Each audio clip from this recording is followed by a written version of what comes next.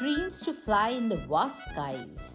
He landed under the waters to become a deep sea diver and a marine commando, where he took exploratory dives with the Archaeological Survey of India to unravel the mysteries of the sunken ships, temples, and cities. But for one who is unstoppable, he found a way to achieve his cherished dream. He took to skydiving from 12,000 feet on board aircraft carrier while at sea. Let's meet the three-dimensional man, Captain Suresh Babu, in conversation with Prakriti Agrawal.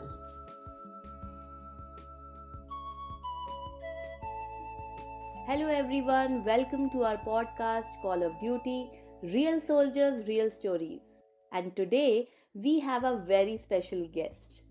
He has done it all, from deep diving the underwaters to soaring heights in the sky. Welcome, sir. Thank you, Prakriti. Looking forward to an interesting exchange of views. So, sir, first I want to know more about you as a young boy. How were you as a child and what inspired you to join the Indian Armed Forces? You'll be surprised to know that I was a bookworm who has never run in his life other than for catching a bus. And it was my sister who was the more boisterous one. But we used to go for our holidays to one of my aunt's place, which was next to the Air Force base. And there we used to watch the Kiran training jets practicing. They used to be doing their rolls and dives and vertical charlies, and that was very inspiring. And I was very good at gadgets at home anyway, so to an extent where people used to call me button system. And I think that is what kind of pushed me into joining the National Defence Academy. Amazing. Watching those maneuvers from the terrace every day would surely have been inspiring. But then how did deep sea diving happen? So I joined the academy as an Air Force cadet and went for flying, and they found me a little too dangerous for flying. So being an NDA cadet, I could shift to the Navy. And from the skies, I went straight underwater. I didn't want to stay on surface. So that's how I opted for diving. Sir, we have learned about the rigorous training that takes to make a submariner from Commander Arun Jyoti in season 1. But we would like to hear about a deep sea diver, a marine commando's training. How does that happen? Okay, basically, they take you through a phase of getting comfortable with water, and which means you have to be a good swimmer, you'll have to be physically tough, and you should be like a fish in water, as comfortable as that. So from less depth in a pool, they graduate you to an open water. In Cochin we have a channel called the Cochin Channel, and then once you're comfortable in the channel, then they take you to the open sea. So initially you do diving in compressed air, that is what you and me are breathing, and then as you go deeper, the mixture of gases changes from 80 nitrogen to 20 oxygen, which we are breathing now, to 60 nitrogen and 40 oxygen.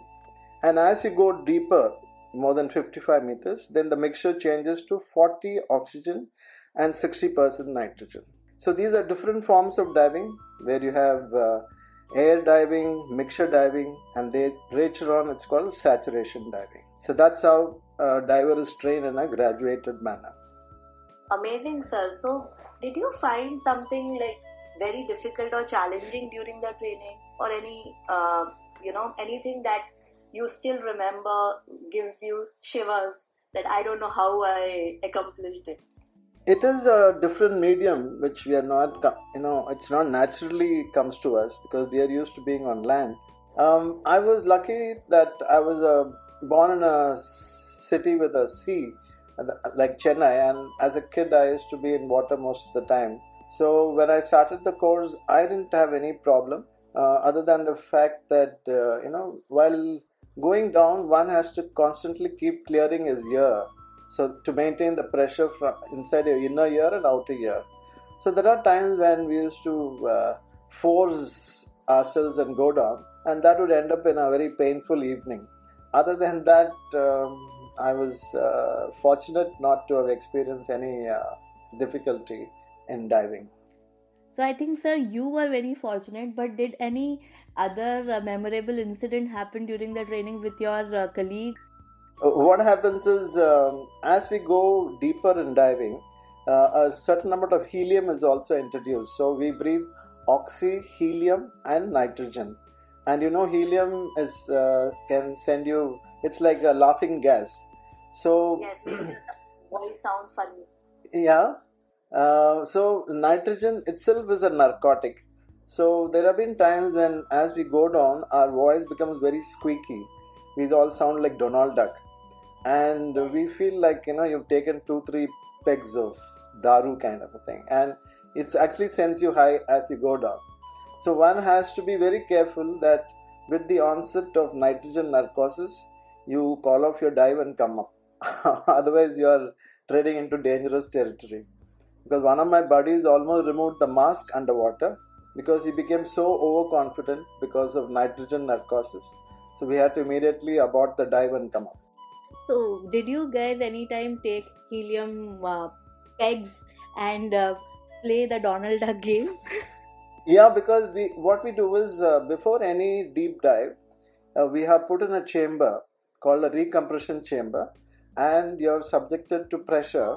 So we do a dive up to 15 meters. When I say dive up to, they increase the pressure of the air to so many bars pressure.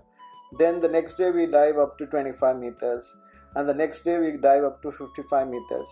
And once the body gets accustomed to the depth, then you physically go and dive in that depth. So when doing these preparatory dives, it's a lot of fun because we talk to each other in all these funny voices, and the onset of nitrogen narcosis also is fun. It's as good as going on a binge in Goa. Interesting. And I came to know that, in deep sea diving, Indian Armed Forces also helps the archaeology department. So, could you throw Yes, some ma'am. light on that? While our operational role is totally different, in peacetime we do render assistance to the civil government for humanitarian assistance and disaster relief during various natural calamities, and also the Archaeological Survey of India and other research agencies, anything to do with underwater. That is how the Navy got involved in a whole lot of exploratory dives underwater of ruins and sunken ships. So, what exactly do you do, and could you share your experience about, the expedition that took place for Dwarka? Yes, ma'am. Actually, even before I was born, exploratory dives had been undertaken and study had been undertaken in 1963. But as days went by and the advancement in technology also caught up, the Archaeological Survey of India sought the Navy's help to do a lot of dives off the coast of Gujarat, Jamnagar, Kambat Bay, all these places which had signs of a sunken city. And that is how the Navy took on a couple of dives in conjunction with the Archaeological Survey of India. Reading your bio, there was something about the exploratory dive on the Ghazi wreck of also. So, could you share your experience on that, please? I have dived on Ghazi Wreck on 3 occasions. When I was a young lieutenant, and then thereafter as a lieutenant commander, and then as a senior commander.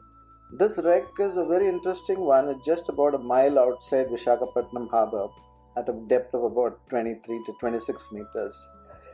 And what struck me in awe was that because she's been lying at the bottom for so many years, it looks like, Second World War heroes, when they returned to their respective countries, people threw those confettis, those paper and ribbon and everything, and The roads used to be full of these flying things. The wreck looks like that. Over so many trawls and fishing nets over and over has got caught in this, that it looks like a big whale, stuck in a series of fishing nets. And that was a very awesome sight when we first went for dive. But the flip side is, it is a nightmare for a diver to go down to the wreck, because the visibility is not too good, and keep getting entangled in all these nets which are on the submarine. So it takes quite an effort for you to keep cutting through various layers of fishing nets to finally reach the submarine which is laying at the sea bottom. Sir, just out of curiosity, why do you explore the wreck? Like, what is the learning from it? Initially, in the 70s, when the actual accident happened, and way back in 1971, during the Indo-Pak War, the dive was done probably to establish the fact that yes, it was a Pakistani submarine. So they did bring some written evidence from inside, the signal, the certain artifacts, things like that. The later dives were more of we were setting up a museum in Visakhapatnam, a submarine museum. So we wanted to exhibit some artifacts. So some of the dives were done for that, and the later dives were more of a training dive for our divers and the ships, to go down to a certain depth and carry out videography and photography and see how it looks like when you go down to a wreck. And sir, I know you were not, qualified to become the Air Force officer, and you had to shift to become the deep sea diver. But then again, you took up skydiving. So how did that happen? See, I was always meant to be in the sky, and I used to always have this constant dialogue with the Almighty, that He's been so unfair, making me two-dimensional. He didn't allow me to fly. It's only when I took to skydiving that I realized that He had made a provision. It is just that I didn't exploit it. So when I got this opportunity as a Marine Commando to skydive, we call it combat free fall, because we don't do it just for pleasure, we do it as serious business. So that is when I took back to the air and became a skydiver. The thought of a free fall is scary. But could you explain for me as well as our listeners what exactly is a free fall? So what happens is, in normal parachuting, there is a cord which is hooked on to the aircraft, and when you jump out, this cord gets released, and the cord keeps pulling out a drogue parachute, and then it puts out the main parachute, and the parachute opens. That is normal para jumping. But in free fall or skydiving, you don't open the parachute. You just jump out and assume the Dhanushasana position, and keep falling at a rate of 300 feet per second. And at around 3000 feet or 3500 feet, you have to open the parachute yourself. So that is why it's called a free fall, from the time you jump out to the time you actually open the parachute. My God. And if somebody forgets to open it in time? Of course, it being an extreme sport, they do have a fallback system. We have a reserve parachute which is inside the main parachute, and there's an automatic opening device which actually is a sensor of altitude and rate of fall. So if you've not opened your parachute before the planned height, at the preset height, the AUD, automatic opening device, will trigger the reserve parachute, and the reserve parachute will open. Thank God for the automation in our lives. Some are hydrostatic, and some are built in with a capsule which explodes with a little explosive. In both ways, it has been 100% successful, because I have not lost any of my buddies while combat free fall till date. Right, right. So, could you tell your experience? Like, how does it feel when you are falling down at this speed? Like, I cannot imagine myself. I can't even sit on a roller coaster, so I am not at all built in for the extreme sports.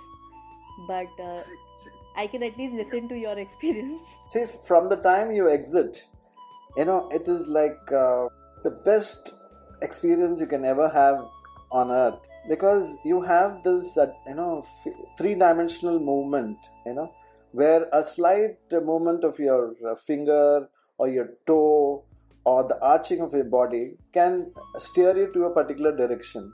So you can do somersaults, you can glide, you can go and hold on to someone, you can make formations, you can fall upside down, you can fall straight.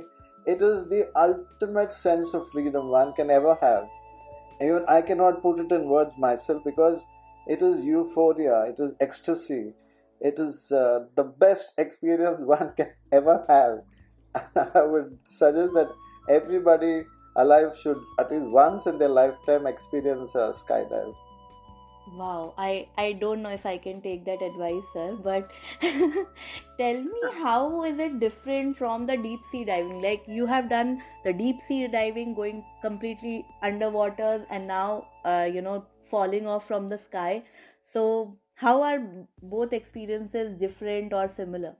In skydiving, you are jumping from a height which has got less pressure and coming towards the earth, which has got more pressure. So while diving, it is the other way around. You are at 1 bar pressure on surface, and as you go every 8 meters, the pressure on your body keeps increasing. So it is totally a reverse phenomenon from being subjected to pressure to being relieved of pressure.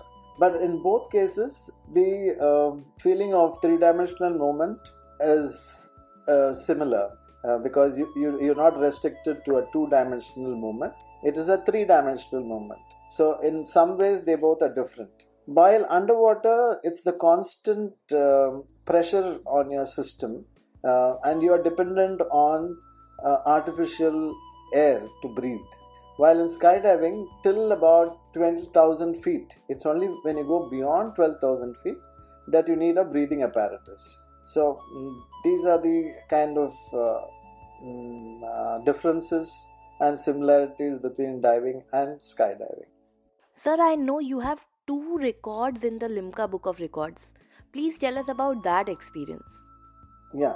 See, unlike in the combat dive, jump, what happens is when you need to move as a team, it is better to be in close formation and exit together and glide through the air and reach a particular target and then land together, so that you don't get dispersed too far. So this can be done in two ways: high altitude, low opening, that is, you open low and land, or high altitude, high opening, where the moment you jump, you open your parachute and all of you fly together like a convoy, and you can traverse even about 20-30 kilometers and then land at a pre-designated target. So all this can be done in a formation also. So that is how we did a three-way formation when I was in Visakhapatnam on one of the night jumps together. So that is how the Limca Book of Record came for the first formation night skydive. So, sir, I'll just go back a little bit and would like to ask you again about your deep sea diving experience. So, since the movie has released, I have still not watched it, Ram Setu, but I came to know that you have seen Ram Setu. So, could you just share that experience and what is it like? Yeah. Post the Sri Lankan operation, the peacekeeping operation, we were all deployed there to, assist in a whole lot of, rehabilitation process which started. And I was posted almost on 3 occasions there for a sufficient duration of time, where we were testing the hovercrafts. So we had these one-man hovercrafts, and we used to extensively fly over this area. When you say hover over this area, and it's a beautiful, wonder of wonderful formation where it extends to about, if I'm not wrong, 65 plus kilometers from Dhanushkodi to Talaimannar, and it's a chain of floating rocks, you can say. The formation is about, at places, 2 to 3 kilometers wide. So that is the magnitude of this particular Ram Setu, which is in the modern world called Adam's Bridge. So this formation is full of shifting sands, you can say, or shifting rocks. And in low water, one can walk up to almost 1 or 2 kilometers. I think people are permitted to walk to that place. It is a engineering marvel, I would say. Wow. So, does it look then man-made, or does it look like a natural formation?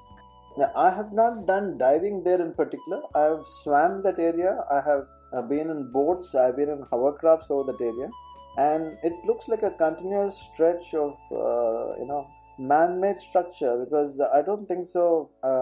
Natural formation would be this way. To my, if you ask me, I would say it has been made by humans.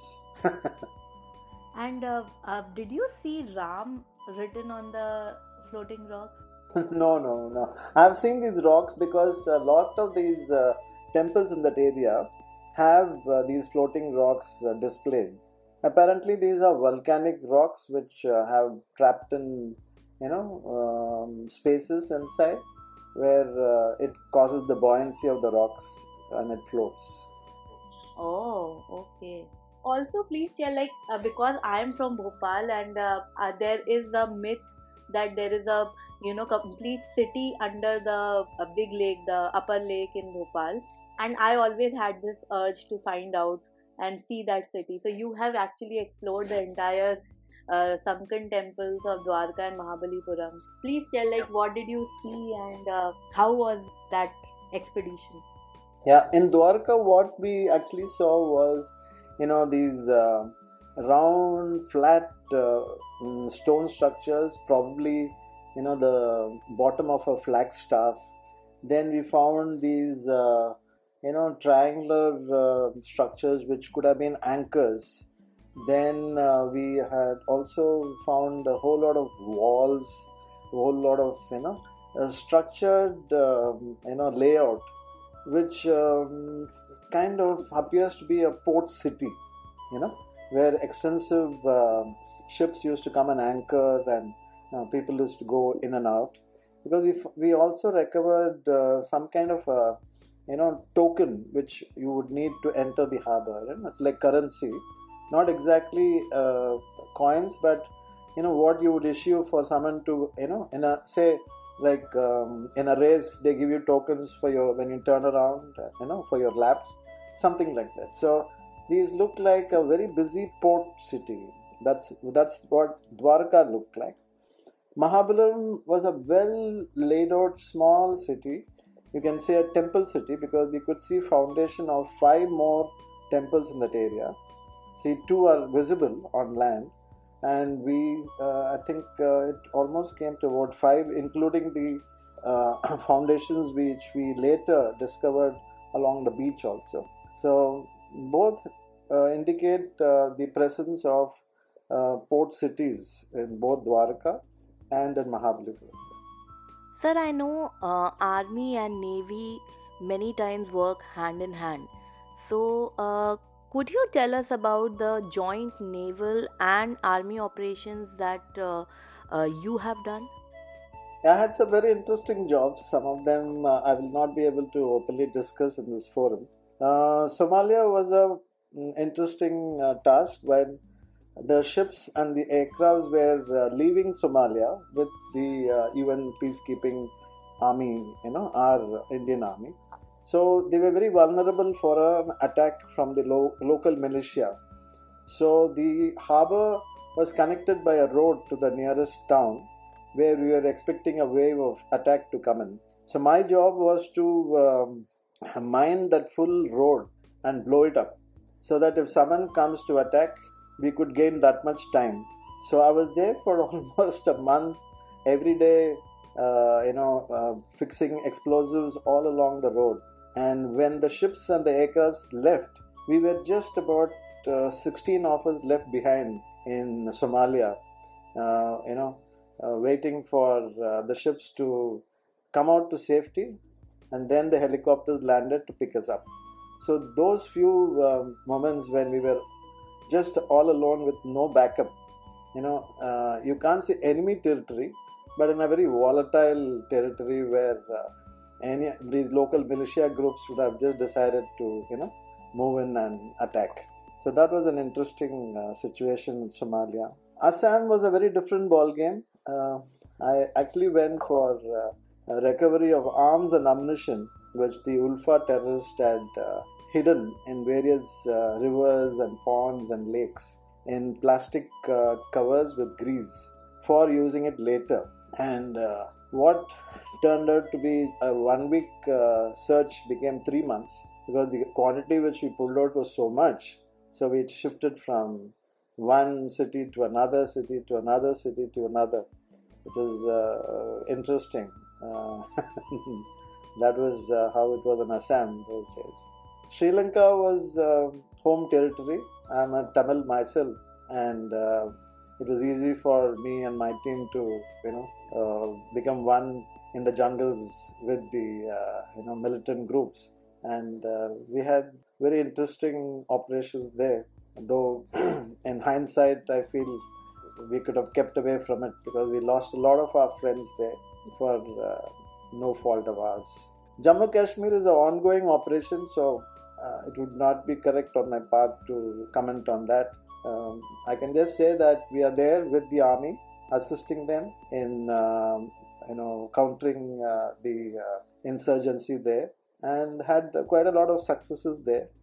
And we are basically there because there's a big lake there, which is about 200 square miles big, and army needs us marine commandos who are more comfortable, in water. So I've been there on a couple of occasions myself, and beautiful place. It's heaven on earth, and everyone should visit that place. Absolutely, sir.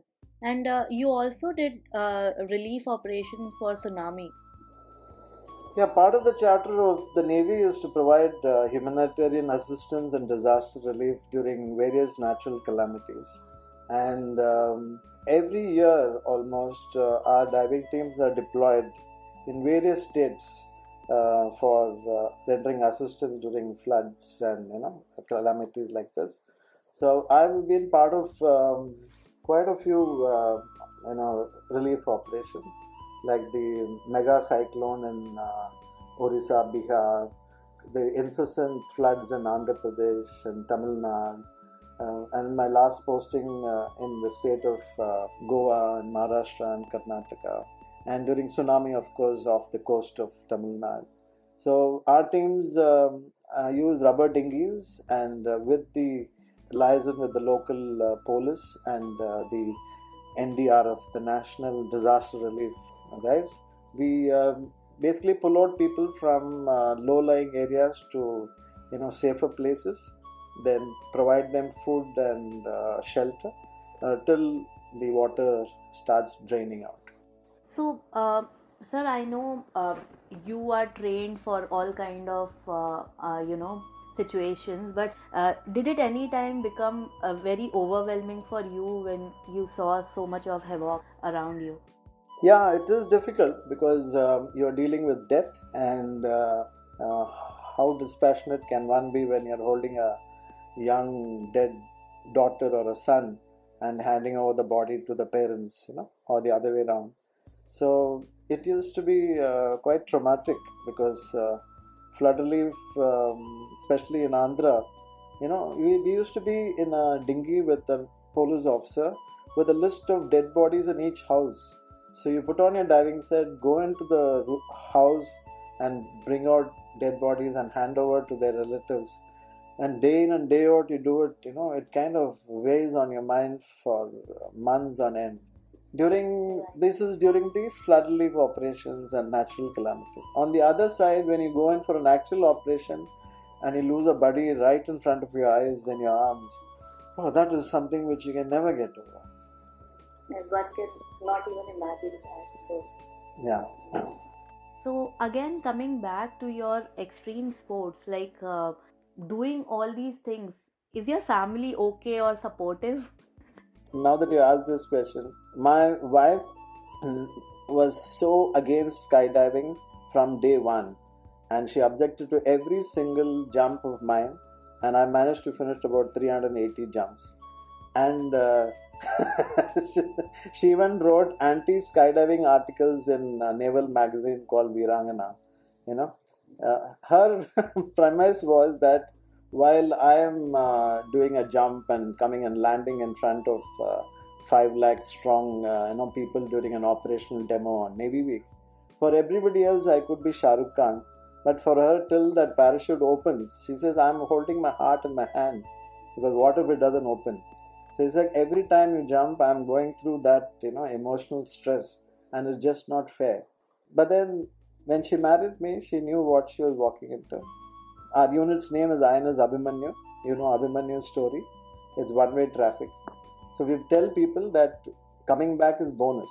So when you join, Marine Commandos, it is a one-way traffic. So when you pick up your partner, when you have your children, please tell them that is how life is going to be.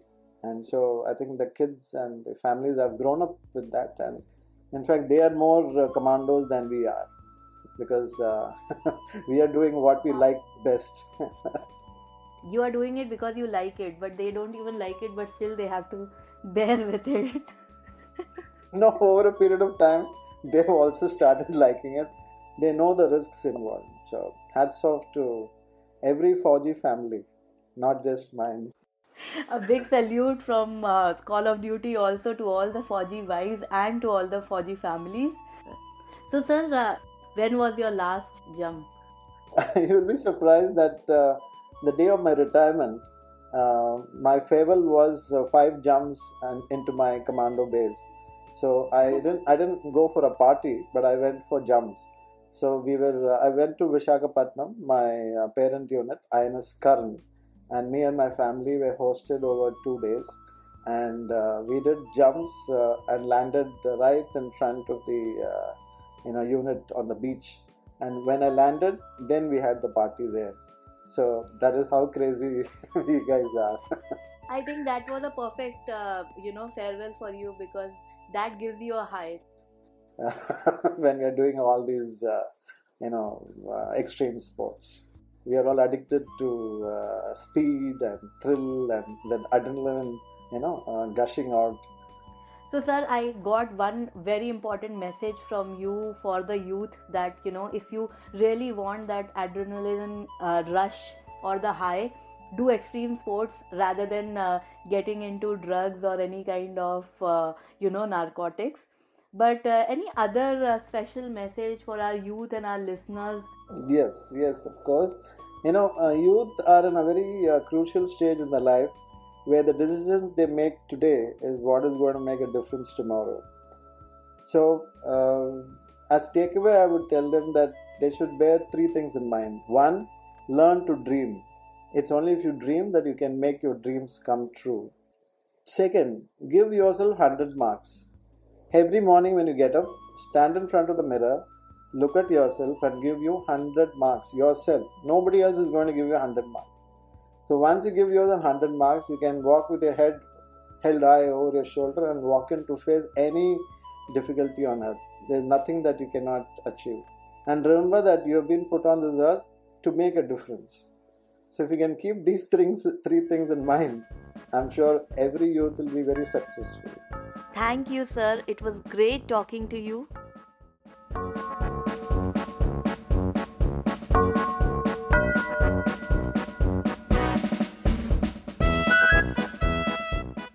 If you like our podcast, do subscribe and let us know your thoughts on podcast callofduty@gmail.com.